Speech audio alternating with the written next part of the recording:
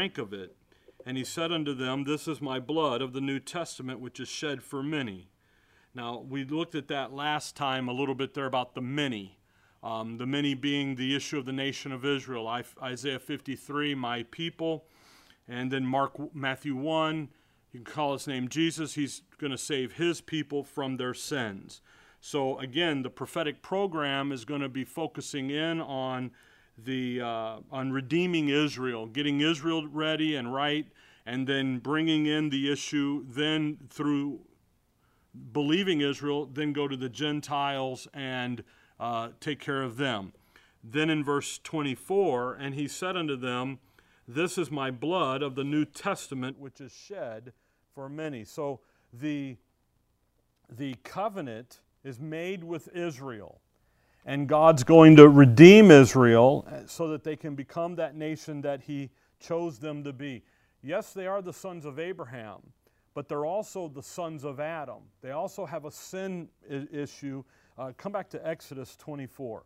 They have a sin issue that needs to be taken care of.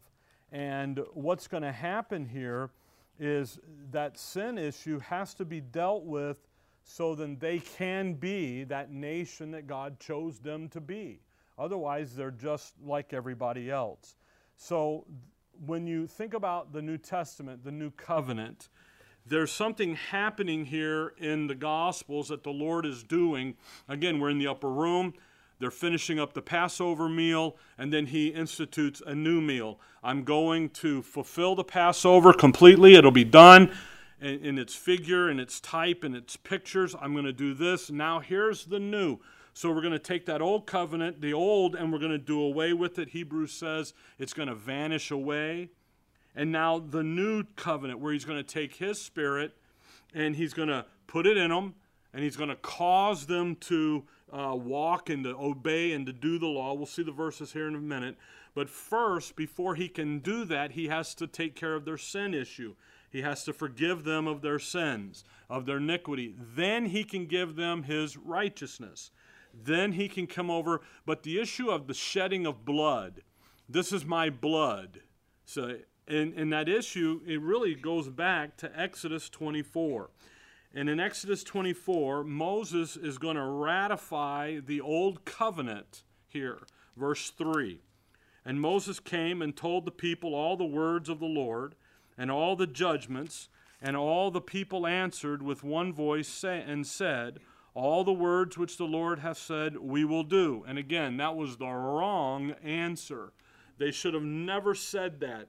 Rather, what they should have said was, we need you to help us.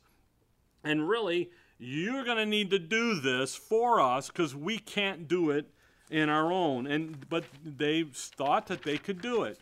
And they concluded that they could keep the law and do the law. And actually, the law was designed to tell them you can't do it, and was designed to bring them to the place where they realized they couldn't do it. So verse 4, And Moses wrote all the words of the Lord, and rose up early in the morning, and builded an altar under the hill, and 12 pillars according to the 12 tribes of Israel. Notice, Moses wrote it all down. Verse 5, And he sent young men of the children of Israel, which offered burnt offerings and sacrifices, peace offerings of oxen unto the Lord. And Moses took half of the blood and put it in the basins, and half of the blood he sprinkled on the altar. So that we got a blood sacrifice happening here. Verse 7, And he took the book of the covenant and read it in the audience of the people, and said, All that the Lord hath said we will do, and be obedient.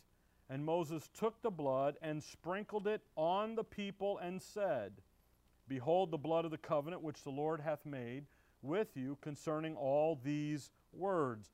So Moses, the Mosaic law, the old covenant, the Mosaic law, the Mosaic covenant, however you want to say it, is ratified by the shedding of blood. The sacrifice is made, and then the blood is taken and sprinkled, in this case, on the book. So when we come back here to Mark 14, when the Lord says, This is my blood of the New Testament, which is shed for many, what he's saying is I'm here to ratify the New Testament. I'm here to ratify the new covenant, not with the bloods of bulls and goats, but with my blood. See, no. So that's what he's getting at. And by the way, they don't understand this. They don't get it. And we'll see that in just a minute. Come over back to Matthew 26, where this passage sits. Matthew 26, and look at verse 28. Matthew 26, 28. For this is my blood of the New Testament, which is shed for many for the remission of sins. Very clear there. See, he's shedding the blood so that Israel's sins can be forgiven. Then they can be given the provisions of the new covenant that provides for them, and off they go. So the new covenant, the New Testament, okay, will include, it'll enable them, and it will empower them to be that nation that he's chosen them to be in the earth. But it's his blood and the shedding of his blood that's ratifying that. Now, if you come back to Jeremiah 31, and this is where the New Testament is in the Old Testament, as that was always the quiz. See, so you got to be able to pass the quiz. Jeremiah 31:31. And again, it's very interesting to see the religion today, the mainline Christianity today, put you and I under the new covenant, when obviously verse 31, behold, the days come, saith the Lord, that I will make a new covenant with the body of Christ. No, it says with who? The house of Israel and with the house of Judah. Now, I know what they do with that verse is they spiritualize it and say, well, we are replacing Israel, and really he's talking about the body, and we're spiritual Israel, and they do that little gymnastics game with it. But the verse clearly says, who's this being made with? House of Israel, house of Judah. Verse 32, not according to the covenant that I made with their fathers in the day that I took them by the hand to bring them out of the land of Egypt, which my covenant they break, although I was a husband unto them, saith the Lord. So obviously, we're not doing the old covenant. We're doing a new thing here. There's something new here. We're not going back to the old. Now, verse 33 and 34, they are reversed in the way that this is going to be accomplished, but they're in the right order and what they're going to benefit. So verse 33, but this shall be the covenant that I will make with the house of Israel. After those days, saith the Lord, I will put my law in their inward parts, and write it in their hearts, and will be their God, and they shall be my people. This is what I'm going to do to them.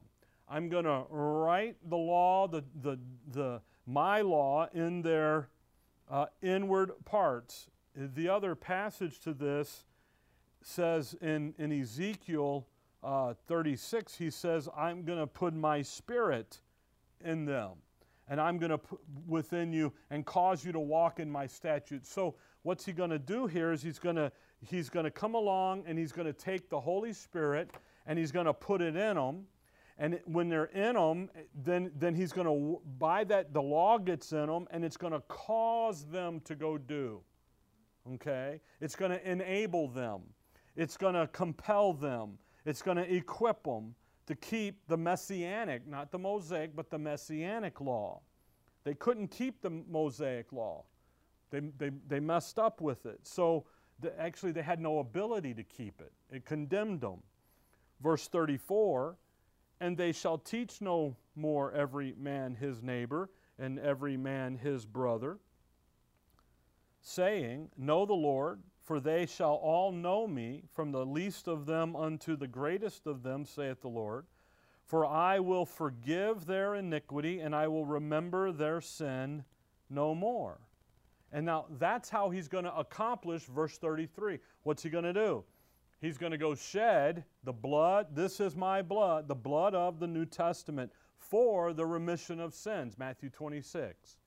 So in order for the activity of verse 33 to come to fruition, to be real, The Lord is going to take the Spirit, He's going to put it in them. That's going to enable them to come along and be that nation. But first, they have to have justification and forgiveness of sins. And that's going to come through the shedding of His blood. Come back to the Gospels. Come back over to Luke 24. So the issue here in Mark that we're going to see really is that He's telling them this and they don't grasp it. They don't catch on to it. They're still,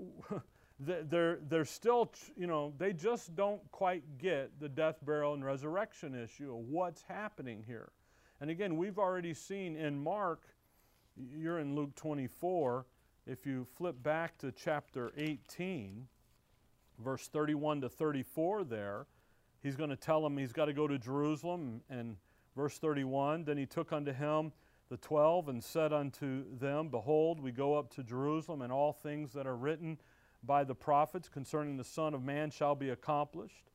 For He shall be delivered unto the Gentiles, and shall be mocked, and spitefully entreated, and spitted on. And they shall scourge Him, and put Him to death. And the third day He shall rise again. You remember what they're going to, we'll get over into Mark here in a little bit. And they pay off some witnesses to say that His disciples took His body. Well, if they believed that He was not going to be there and resurrected, then why would they say that about them? See, they don't believe that. They're not convinced of it. Verse 34, and they understood none of these things, and this saying was hid from them, neither knew they the things which He spake. By the way, if you come over to John 20, this is John 20. Hold on to Luke 24. We're getting there, okay? If you come over to John 20, the day of the resurrection, the morning of the resurrection, I'm going to have to sneeze here. Trying to hold it back. Excuse me.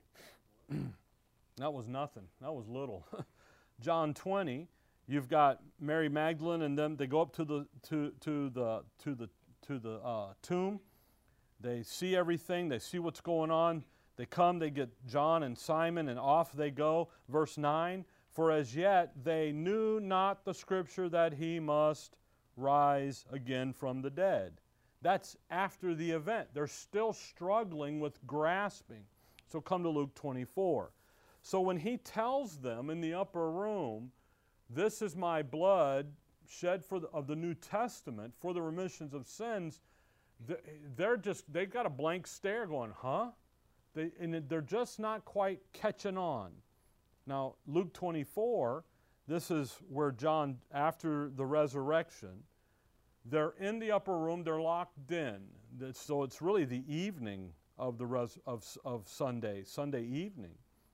And as they spake, verse 36, Jesus Himself stood in the midst of them and said unto them, Peace be unto you.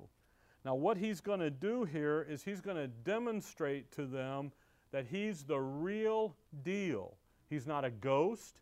He's not a figment of their imagination. He's real. But they were terrified and affrighted and supposed that they had seen a spirit. And He said unto them, Why are ye troubled, and why do thoughts arise in your hearts? Behold my hands and my feet, that it is I myself. Handle me and see. For a spirit hath no flesh and bones, as ye see me have. And when He had thus spoken, He showed them His hands and His feet. And while they yet believed not for joy and wondered, He said unto them, Have ye here any meat? I mean, see, they're still just not catching on. They think they're seeing a hallucination or a spirit or a ghost or something. Well, they give Him a piece of broiled fish and of honeycomb, and He took it and did eat before them. See that? So He's, again, demonstrating. So then He says, verse 44, He said unto them, These are the words which I spake unto you while I was yet with you, that all things must be fulfilled which were written in the law of Moses and in the prophets and in the Psalms concerning me. All of the Old Testament, everything the Old Testament said anything about the Messiah, about His death, burial, and resurrection, I told you, I'm here. Luke 18, the 3 times in Mark, over in Matthew, every time he told them and they were questioning him and doubting him and looking at him funny, they don't get it. Verse 45, then opened he their understanding, that they might understand the Scriptures. And it's at that point, the evening of the resurrection, after the resurrection is done, now he unveils the meaning of the Scripture. So now they can understand the Scripture. So when you go back to Mark 14, verse 24, when he says this to them about, this is my blood of the New Testament, which is shed for many, they don't quite understand it. They're still they don't grasp the impact of it. And they really don't get the impact until after the resurrection. Now they fully get it. It's unveiled. It's relieved to them. Okay? But in reality, if you come over to Romans 3, the fullness of the understanding of what happened at Calvary doesn't really come until the revelation given to the Apostle Paul. And there's just a little side note here, Romans 3. You start reading in verse 21. But now the righteousness of God without the law is manifest, being witnessed by the law and the prophets. So now we've got something new. We've got some new information, the but now. All right, the righteousness of God without the law. Verse 24. Being justified freely by His grace through the redemption that is in Christ Jesus, whom God has set forth to be a propitiation through faith in His blood, to declare His righteousness, now watch, for the remissions of sins that are past through the forbearance of God. To declare, I say, at this time His righteousness, that He might be just and the justifier of him which believeth in Jesus. You see, when he says there in verse, to declare His righteousness for the remissions of sins, that's the terminology used back there in the Gospels, that are past. Now, just so you understand the past, hold on to Romans 3, come over to Hebrews 9. Hebrews 9. Those aren't your past sins. Actually, your sins were future of Calvary. They hadn't happened yet. So literally, the information here is how God forgave sins in the past. And how did He do it? God knew that Calvary was coming. The Father understood Calvary was coming. So, and again, Hebrews 9, if you look there at verse 15, and for this cause He is the mediator of the New Testament, that by means of death, for the redemption of the transgressions that were under the first testament, they which are called might receive the promise of eternal inheritance. You see that phrase, by means of death, for the redemption of the transgressions that were under the first testament? That's what Paul's referring to in 3:25 of Romans. By the way, go back there just quickly here. Why? How was he able to declare his righteousness for the remissions of sins? And back there in the Old Testament, he does it with David. He does it here and there. How he knows it's through his forbearance.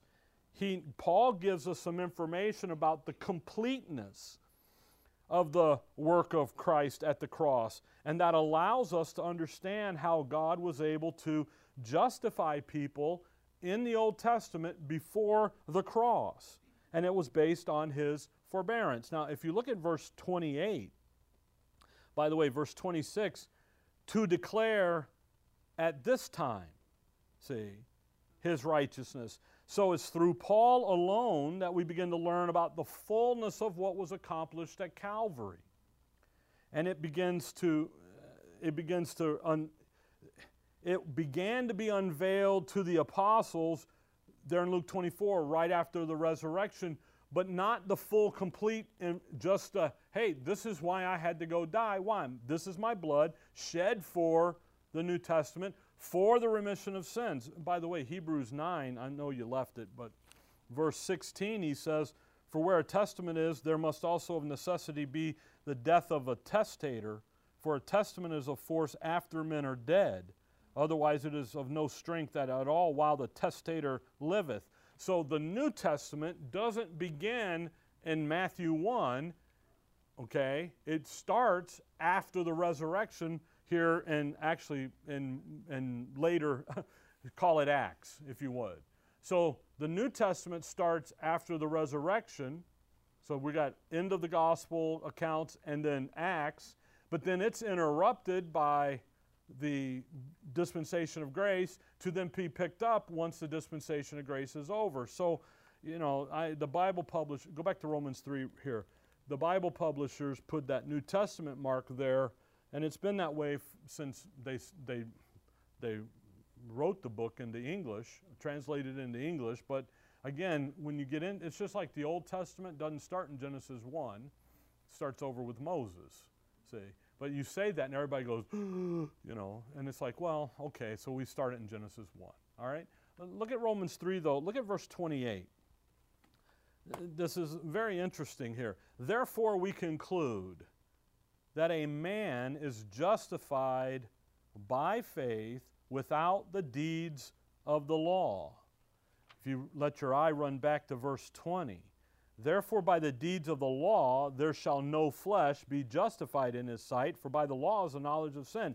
So all through history, from Genesis 1-2, chapter 1, all the way down through, what is God looking for? Faith. So no matter where they're at, it's always faith. It's faith, it's faith. Come back to Mark 14. So and again, only Paul reveals that. Only Paul lets us know that. But here in 14:24, he says unto them, this is my blood of the New Testament, which is shed for many. And again, Matthew, remission of sins. Then he says, verse 25, verily I say unto you, I will drink no more of the fruit of the vine until that day that I drink it new in the kingdom of God. Now, this is very interesting because of what's coming in Acts. Look over at Acts 3 here. Well, Acts 2. Get Acts 2. And you see what Peter is going to say here. Because we're in the upper room. We're headed to the garden. We're headed to the trial. We're headed to the garden. We're headed to the betrayal by Judas. We're headed to the trial. We're headed to the cross, Calvary. And Peter picks up on all of this. Acts 2, if you start there in verse 23, him being delivered by the determinate counsel and foreknowledge of God, ye have taken and by wicked hands have crucified and slain, whom God hath raised up, having loosed the pains of death, because it was not possible that he should be holden.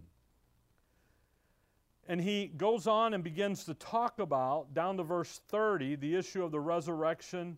Verse 30, therefore being a prophet, talking about David, knowing that God had sworn with an oath to him that of the fruit of his loins, according to the flesh, he should raise up Christ. Why? To sit on his throne. Paul says we're being justified freely. He was raised for our justification. Peter says, no, he was raised to sit on the throne. See? So he's seeing this before, spake of the resurrection of Christ, that his soul was not left in hell, neither his flesh did see corruption. So when Peter begins to talk about the cross, it's in association with this coming kingdom. Now what did he just say? I'm not going to drink this new with you until when? I'm in the kingdom over here. Now look at verse 34. For David is not ascended into the heavens, but he saith himself, the Lord said unto my Lord, sit thou on my right hand until I make thy foes thy footstool. So this confirmation of who he is, all right? He's gone away on exile. He's been resurrected. He's up on exile. And one day, what's he going to do? He's going to come back and make his foes his footstools. By the way, that quote out of Psalms 110 says, make your enemies your footstools. Peter here, Luke here, says foes because enemy can be, one minute they're an enemy and then the next minute they're not. But a foe is someone who's continually, aggressively after you. Where an enemy, he'll take a break every now and then. And what do we have here? Here he is. Who is he? Verse 36, therefore let all the house of Israel know assuredly that God hath made the same Jesus whom ye have crucified both Lord and Christ.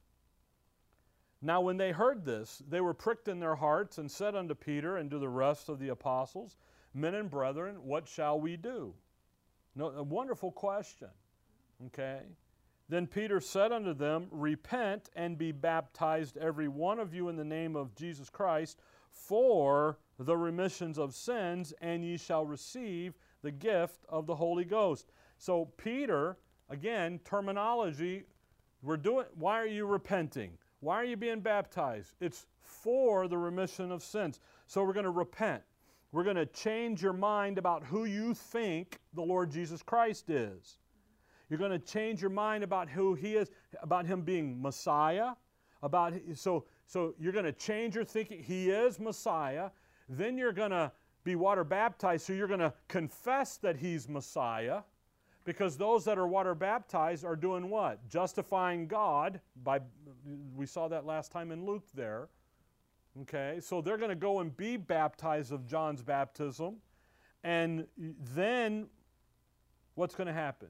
The remission of sins. Now, if you come over to chapter 3, and if you look at verse 19, when are their sins remitted? See, verse 38 says, for the remission of sins. It doesn't say you're going to get it. It's for. You're going to get it. 3:19. Repent ye therefore, and be converted, that your sins may be blotted out. When? When the time of refreshing shall come from the presence of the Lord. And He shall send Jesus Christ, which before was preached unto you, whom the heaven must receive until the times of restitution of all things, which God has spoken by the mouth of all His holy prophets since the world began. When are they going to get their remission of sins? When the times of refreshing shall come. See? That's a reference to the Lord's return, His second coming. So the nation of Israel is looking for their day of atonement when Christ returns. So when you go back to Mark 14, Christ, when He says this, in verse 24 and 25, that this is the blood of the New Testament, and I'm not going to do this again with you until I'm coming in my kingdom, because that's where the blood and the remission of sins takes place for the nation. I'm doing this event that impacts this over here. Okay? So the context of all this, and again, they're not clued in quite yet. So the context here of where we're sitting, He's going to open the Scripture to them. They're going to understand it. Eventually they do. They grasp what happens right after the resurrection. And again, that's how the prophetic program is going to work itself out. Come over to Romans 11, just on that issue. Romans 11. Romans 11 in verse 25. So when the Lord says this to them, it isn't this new wine and all the stuff. You hear some weird ideas out there. But the content, Peter tells you, listen, we didn't understand it over there. We got it now, and you need to get right. You need to repent and be baptized. Why? For the remissions of sins, because the kingdom's being offered here once again to you. So the kingdom's prophesied. Then it's Matthew, Mark, Luke, and John. It's at hand. And in Acts 1-7, it's literally offered to the nation. All they got to do is take it. And they don't. They reject it. So He nails them, or gets ready to nail them, if you will. Romans 11, if you look at verse 25, for I would not, and this is Paul, brethren, that you should be ignorant of this mystery, lest you should be wise in your own conceits, that blindness in part has happened to Israel, until the fullness of the Gentiles be come in. So there's a blindness, and it's not going to last forever. It's going to last until the fullness. Now, by the way, fullness of the Gentiles is not the times of the Gentiles. Back in the gospel. Fullness, bringing it full. the fullness of. If you look across the page there to verse 12. Now if the fall of them, and that's Israel, be the riches of the world, and the diminishing of them, the riches of the Gentiles, how much more their fullness? So the fullness is referencing the salvation going to the Gentiles that's available now through the fall of Israel. So that's the dispensation of grace.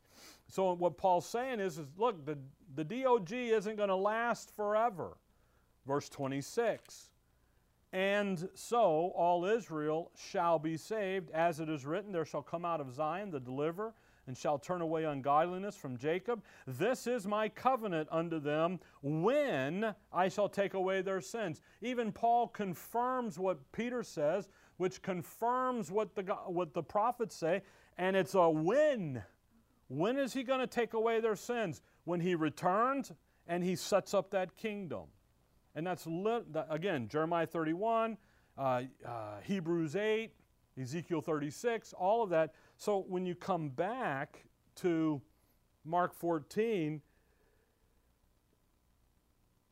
the value that they see in the blood of Christ was in the value of the new covenant. And that was what was providing the Day of Atonement for Israel to then be able to go into her kingdom. So when he says, this is my blood, and I'm not going to do this until I'm in the kingdom of God, he's demonstrating the value of what he's about to go do for the nation of Israel. They don't get it. They don't understand it until after the fact, looking back, they go, aha, there it is. You and I, we weren't even there. Through the completed word, through the Apostle Paul, the progressive revelation, we can look back and say, see, there it is. And they can look back, and by the way, they do look back. That's what Peter's doing in Acts 2 and 3. He's looking back, and they see that he said it to them. And it's in that context that he's now going to say, verse 26, and when they had sung a hymn, they went out into the Mount of Olives. So they're going to sing a hymn. And this hymn, there's a psalm that they're going to sing. Okay? And when they do that, most of the commentaries say that this is Psalms 118. And they go out and they go back and forth and everything. And again, if you come back to Psalms 118, when Scripture is kind of silent about some of that, we probably need to be silent about it as well. But Psalm 118 is the most quoted chapter of the Old Testament in the New Testament. It's quoted quite a bit.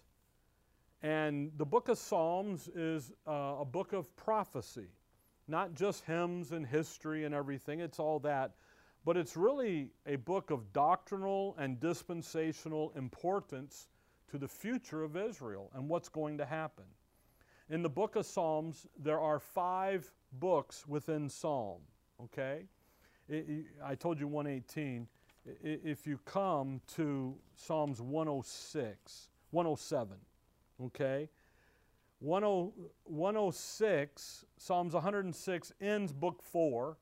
Psalms 107 begins book 5. Now, I don't know if you have in your Bibles across 107 book 5, okay?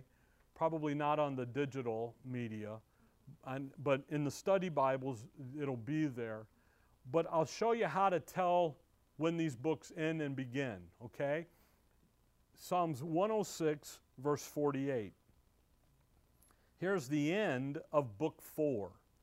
Blessed be the Lord God of Israel from everlasting to everlasting, and let all the people say what? Amen. Praise ye the Lord. You see that amen? That's Psalms 106:48. The amen is the indicator we just concluded a book. All right, so Psalms is a big book, but there's subsequent books below. If you come back to chapter 89. Chapter 89 and verse 52. All right, 89 verse 52. Blessed be the Lord forever, amen and amen. So that ends book number 3, I believe it is. Come back to chapter 7, book 3, chapter 72. Chapter 72, verse 19. 72:19. And blessed be the glorious name forever, and let the whole earth be filled with his glory. Amen and amen. The prayers of David, the son of Jesse, are ended. See that? There's the end of book 2. Come over to chapter 41. We're going at it backwards, but chapter 41, verse 13. Chapter 41, verse 13. Blessed be the Lord God of Israel, from everlasting unto everlasting. Amen and amen. And again, so even if you don't have book 2, book across there, that's the mechanism. The amen and amen. I'm ending book 1. I'm ending book 2. So they're one book with 5 sections. Now, each section has a theme about it, connected to the Davidic covenant. In the Davidic covenant, there are 5 titles, 5 offices, 5 jobs, if you will, that the Messiah is going to accomplish. Book 1 is Redeemer, and it's all about the cross. Book 2, he's the deliverer. He's going to deliver Israel from her enemy. Book 3, he's the avenger. He's going to destroy those enemies. Because, you can win the battle and go home, and then what happened? That enemy popped back up. Say, no, he's going to destroy them. Then in book 4, so in book 1, 2, and 3, Israel is completely liberated from the satanic policy of evil against her. She's set free. Then in book 4, here's the king. Book 5, here's the blesser. All right? Psalms 118. So, and by the way, each book has 3 sections within it. You have a cause. Here's the reason why the book. Then you have a core. Here's how to deal with it. And then you have the result of it. Here's what's going to transpire. So in the first book, you find out real quickly that man's got a problem. They need a redeemer. So then you got Psalms 22, 23, 24. Here's the redeemer, and then here's the result on working your way out. So by the way, you can take the 5 books. The first book, the Redeemer book, there's Ruth, the book of Ruth. The deliverer, there's in the Judges, the Gideon, delivers them. The avenger in the Judges, there's Samson, brings the house down on them. Then you've got the king, David, and you got the blesser, Solomon, because he's bringing in the wealth and everything. So you go to Isaiah 9, and you got verse 6, you got wonderful, there's the Redeemer. You got counselor, there's the deliverer. You got mighty God, there's the avenger. Then you've got Prince of Peace, there's the King, and then you have Everlasting Father, there's the Blesser. So all of that works all the way out. So when they they the Passover, so if you come back to Psalms 118, by the way, on your way there, if you look in chapter 11, or 111, Psalms 111, you see the praise ye the Lord, and 112, praise ye the Lord, 113, praise ye the Lord. Those are called the Alleluia Psalms. Hallelujah is not in Scripture. They drop the ha as a, okay? And those are there. So what the idea in the commentaries is that Psalms 113 or 111, 12, all the way to 118, during Passover, they are singing this information. And they sing these psalms through at different points all the way through and so forth. And all of them look toward the Messiah and the deliverance the Messiah is going to bring to Israel in the kingdom. Okay? So Psalms 118 here, the most quoted chapter in the Old Testament in the New Testament, all right? sits right in front of Psalms 119, which is the longest chapter in the book. Actually, it's the longest chapter in the Bible. And all of it is about the Word of God. 176 verses, I think, if I remember the number right. Okay? Of the 176, all of them but 3 specifically make a reference to the Scripture.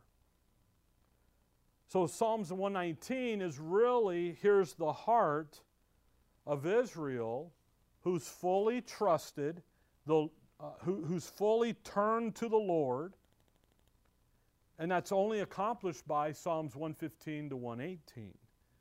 And again, what you have here is the remnant, that believing remnant. They have the Word in their heart, it's living out through them, so the natural result is Psalms 119.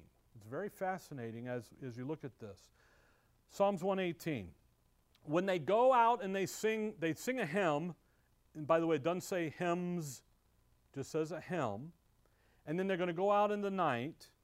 The last thing that they do here is they sing, literally sing Psalms 118. Okay? And when you look at this, it's going to take us right to where Christ is.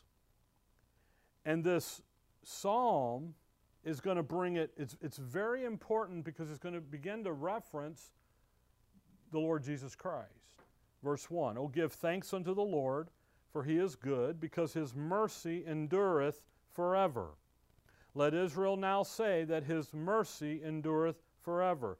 Let the house of Aaron now say that his mercy endureth forever. Let them now that fear the Lord say that his mercy endureth forever." So here you have the Holy Spirit writing the psalm, and he now speaks in the first person of the believing remnant, the believer in Israel. And the thing that is going to move through here, and the foundation of it, is going to be God's mercy endureth forever. Verse 5, "I call upon the Lord in distress. The Lord answered me and set me in a large place." And again, here they are. Here's the believing remnant. It's going to be talking, and what the focus is, everything is going to be based on his mercy enduring forever. "The Lord is on my side. I will not fear. What can man do unto me?" Boy, that is exactly the theme out of Paul. For me to live is Christ, but to die is gain. I'm between, to go and be with the Lord is far better, but to stay I need, and that's their why? Because they're trusting, they've turned to the Messiah. Drop down to verse 10. By the way, verse 8, "It is better to trust in the Lord than to put confidence in man." Isn't that interesting? "It is better to trust in the Lord than to put confidence in princes." Well, we take those verses and use them, kind of today, but in reality, that's what they're going to have to do in the tribulation. They can't trust the government. They can't trust man. They can't trust the princes. Why? It's mark of the beast time. It's this, it's that. It's all these different things. Verse 10, "All nations compassed me about, but in the name of the Lord will I destroy them. They compassed me about." Verse 12, "They compassed me about like bees. They are quenched as the fire of thorns. For in the name of the Lord I will destroy them." The Lord, if you think about, he's talking about the problems that Israel is going to face and the persecution that they're going to face. Doesn't the Lord say that the bulls of Bashan compassed me about on Calvary? Yeah, he does, Psalms 22. Verse 14, "The Lord is my strength and song, and has become my salvation." This is almost exactly what Exodus 15:2 in the Song of Moses, when they're crossing the Red Sea, they're singing.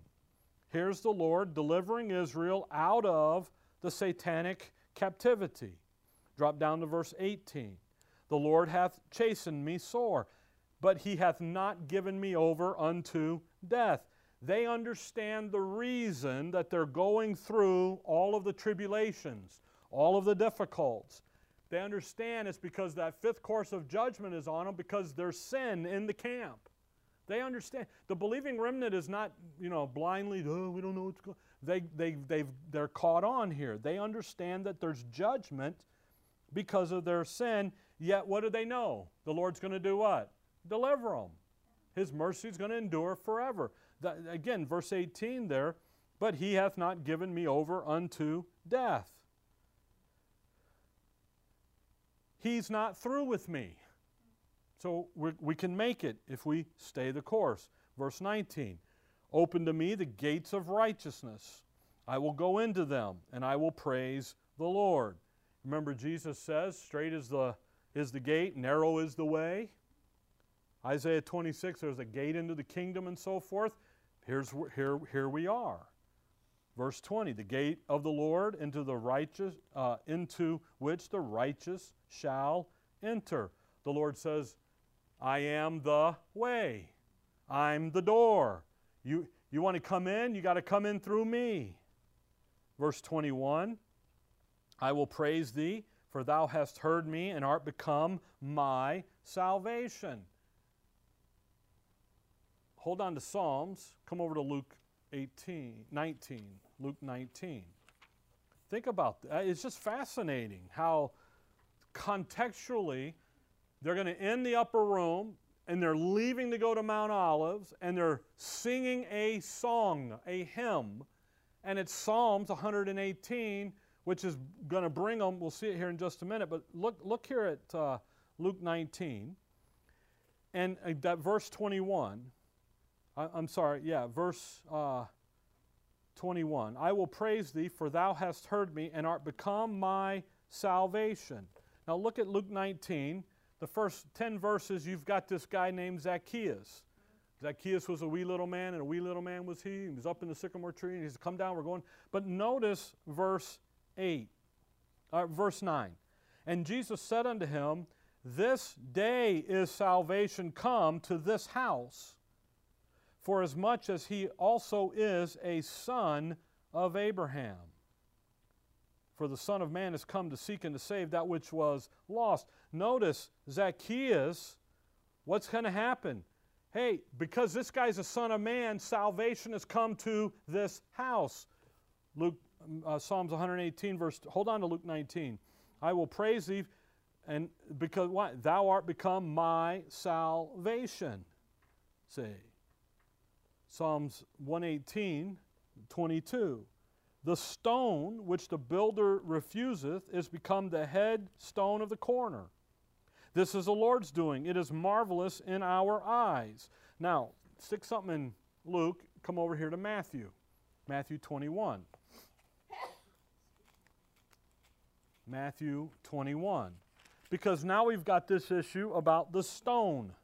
Now we're going to be... now we're getting into it here. Matthew 21, verse 42.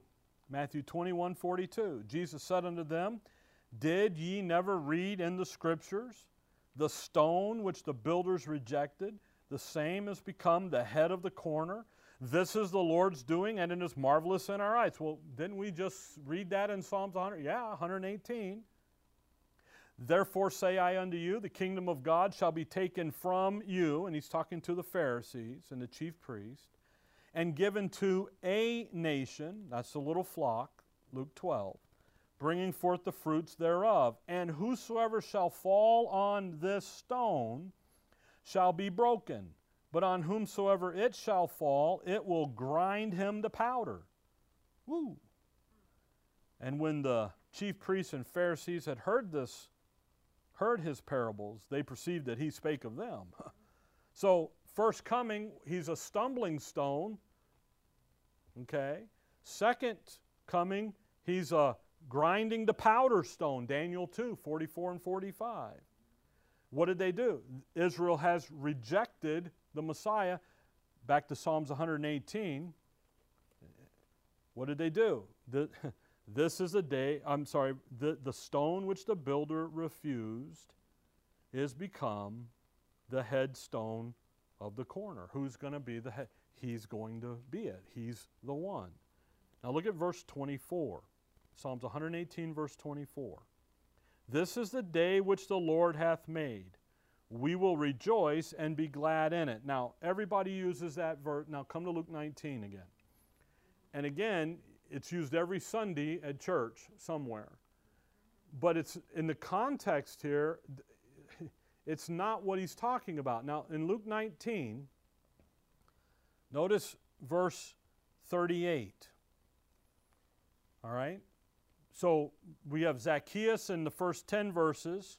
Then he's got the 10 pounds, and he's got all that going on from 11 to 27.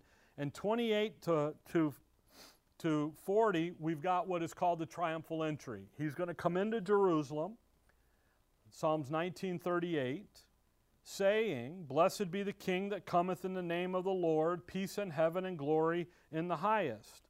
And actually, that's going to be Psalms 118, verse 26. "Blessed be he that cometh in the name of the Lord. We have blessed you out of the house of Israel, of the Lord." So again, there it is. So he's with the entry into Jerusalem, Christ is fulfilling Psalms 118. Now, Luke 19, drop your eye down to verse 41.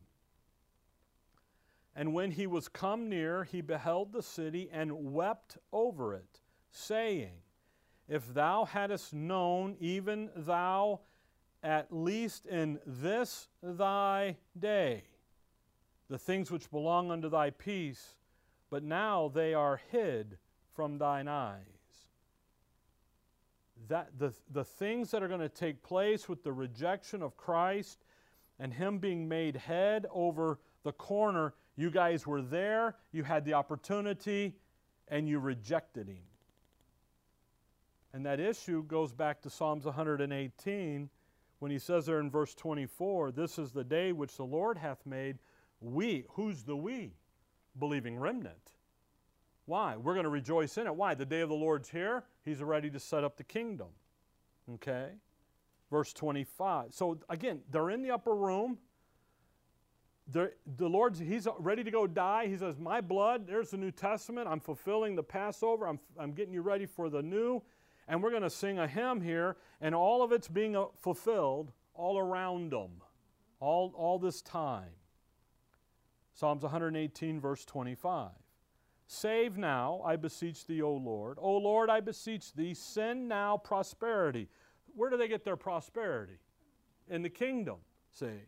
They're looking for the salvation from their enemies, and they're looking to go into the prosperity of the kingdom. "Blessed be he that cometh in the name of the Lord.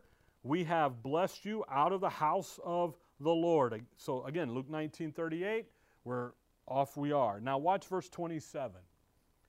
"God is the Lord, which hath showed us light. Bind the sacrifice with cords, even unto the horns of the altar.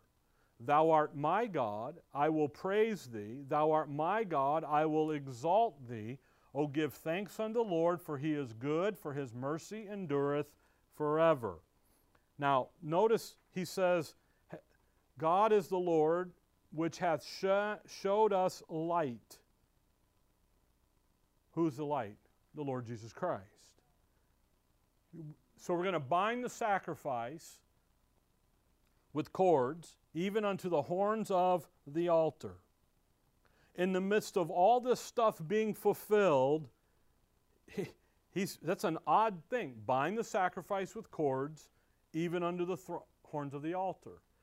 And as they're leaving the upper room, the last thing that they sing about as they go out into the garden, as they're going to, he's going to surrender himself to being betrayed by Judas. He's going to be taken, he's going to be tried, he's going to be mocked, he's going to be scourged, he's going to be crucified, rejected because of the unbelief of Israel. That's why this is happening. And right in the middle of all that, as they're singing, "His mercy is enduring forever," and we're coming in, he says, "Bind the sacrifice with cords, even unto the horns of the altar." And it's an interesting thing here. Had the nation of Israel believed this passage, they literally could have taken the sacrifice and bound it to the offering, to the altar. Okay? Now, that phrase, "bind the sacrifice with cords," those words that phraseology only shows up in one place, and that's Genesis 22. Come back to Genesis 22. In Genesis 22, we know the story. Abraham's taking Isaac in this, what we come to understand later, this wonderful picture of the cross and the cross work of Christ, and the use here.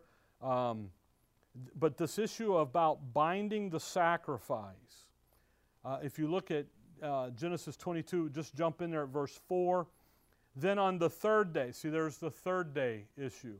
Abraham lifted up his eyes and saw the place afar off. The mountain that they're looking for ends up being Mount Calvary eventually.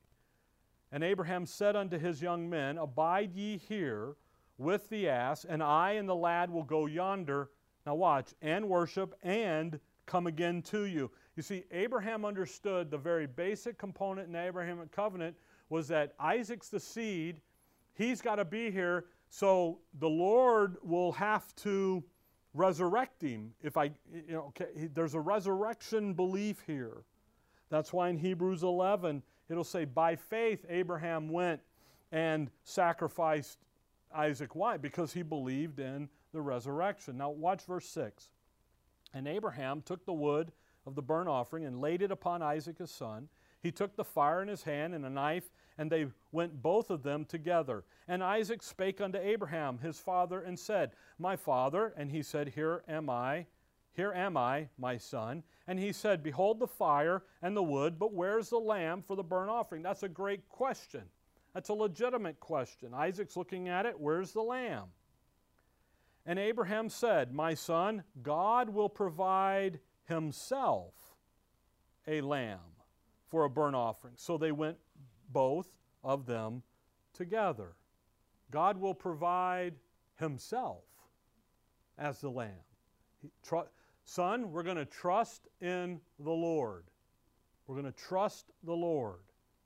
Verse 9, and they came to the place which God had told him of, and Abraham built an altar thereof, and laid the wood in order, and bound Isaac his son, and laid him on the altar upon the wood. You see that? Bound the sacrifice, bound Isaac on the altar. When he bound Isaac, the sacrifice, to the offering, Abraham is doing it by faith. He did it because God told him to do it. Isaac surrendered and was a willing participant because his father told him to do it. So had Israel by faith done what Psalms 118 had been saying all along, they could have, by faith, offered the sacrifice and literally bound the Lord, put him on the altar, and it would have been done. But what did Peter say? By wicked hands you crucified him. They didn't. They operated out of unbelief. So when you come back to Mark 14 here, the Lord does for them by faith what they could not, would not, didn't do by faith. So when he says, this is my blood, I'm going to go do for you what you wouldn't do, you couldn't do, you didn't do, and I'm doing it by faith. Because what did the Father say to the Son? You go do this, and the third day I will resurrect you. Resurrection is there. So in Mark 14, at this very moment here, verse 26, he's now going to set his face to go to Calvary. He's going to bind himself to the sacrifice on that altar. They could have, but they wouldn't. They didn't do it. By faith, he did. So if you think about in his mind, in his thinking, he's obedient unto death, even the death of the cross, Philippians 2 says. So what we're reading here is his mindset that we need to really kind of pay attention to. What he literally gave himself over for ultimately you and I. And that's a wonderful thing to think about. He did that. Now, Israel could have done it, and I'll be honest with you, if by faith they had, it would have looked just like Genesis 22. Because what happened, we didn't finish reading Genesis 22, all of a sudden a he-goat showed up, right? That's exactly what would have happened here, but they didn't do that. They didn't operate by faith. And that's the difference in all of this that the Lord has been pounding since day one of his earthly ministry. Actually, John the Baptist hit him. You generation of vipers, and who warned you? And all this stuff. And yet really, he comes along and says, hey, I'm going to go. Now, the guys don't understand it. Verse 27, Jesus said unto them, all ye shall be offended because of me this night, for it is written, I will smite the shepherd, and the sheep shall be scattered. And we'll get into all of that next time, because we're going to go out into the garden. But when they had sung a hymn, they went out into the Mount of Olives. And that's where the Garden of Gethsemane is located, out in that general direction. And the hymn that they're singing is Psalms 118. Because that believing remnant is where we're at in the focus of, and he's going to go now and die. Bound the sacrifice with cords. And he's going to, on that altar, and he's ready to do it because Israel was not operating and functioning by faith. They were actually a wicked and perverse and an apostate nation. Okay? Whew. All right. So we'll pick up in verse 27 and follow down through next time. All right? Okay. Dear Heavenly Father, we thank you for the evening, Lord. We thank you for your word, and we thank you for the look into it and to see the mindset of our Savior as he's ready now to go to Calvary and to accomplish what needs to be accomplished for the redemption of mankind. And we'll give you the praise and the honor in that. In your name we pray. Amen. All right.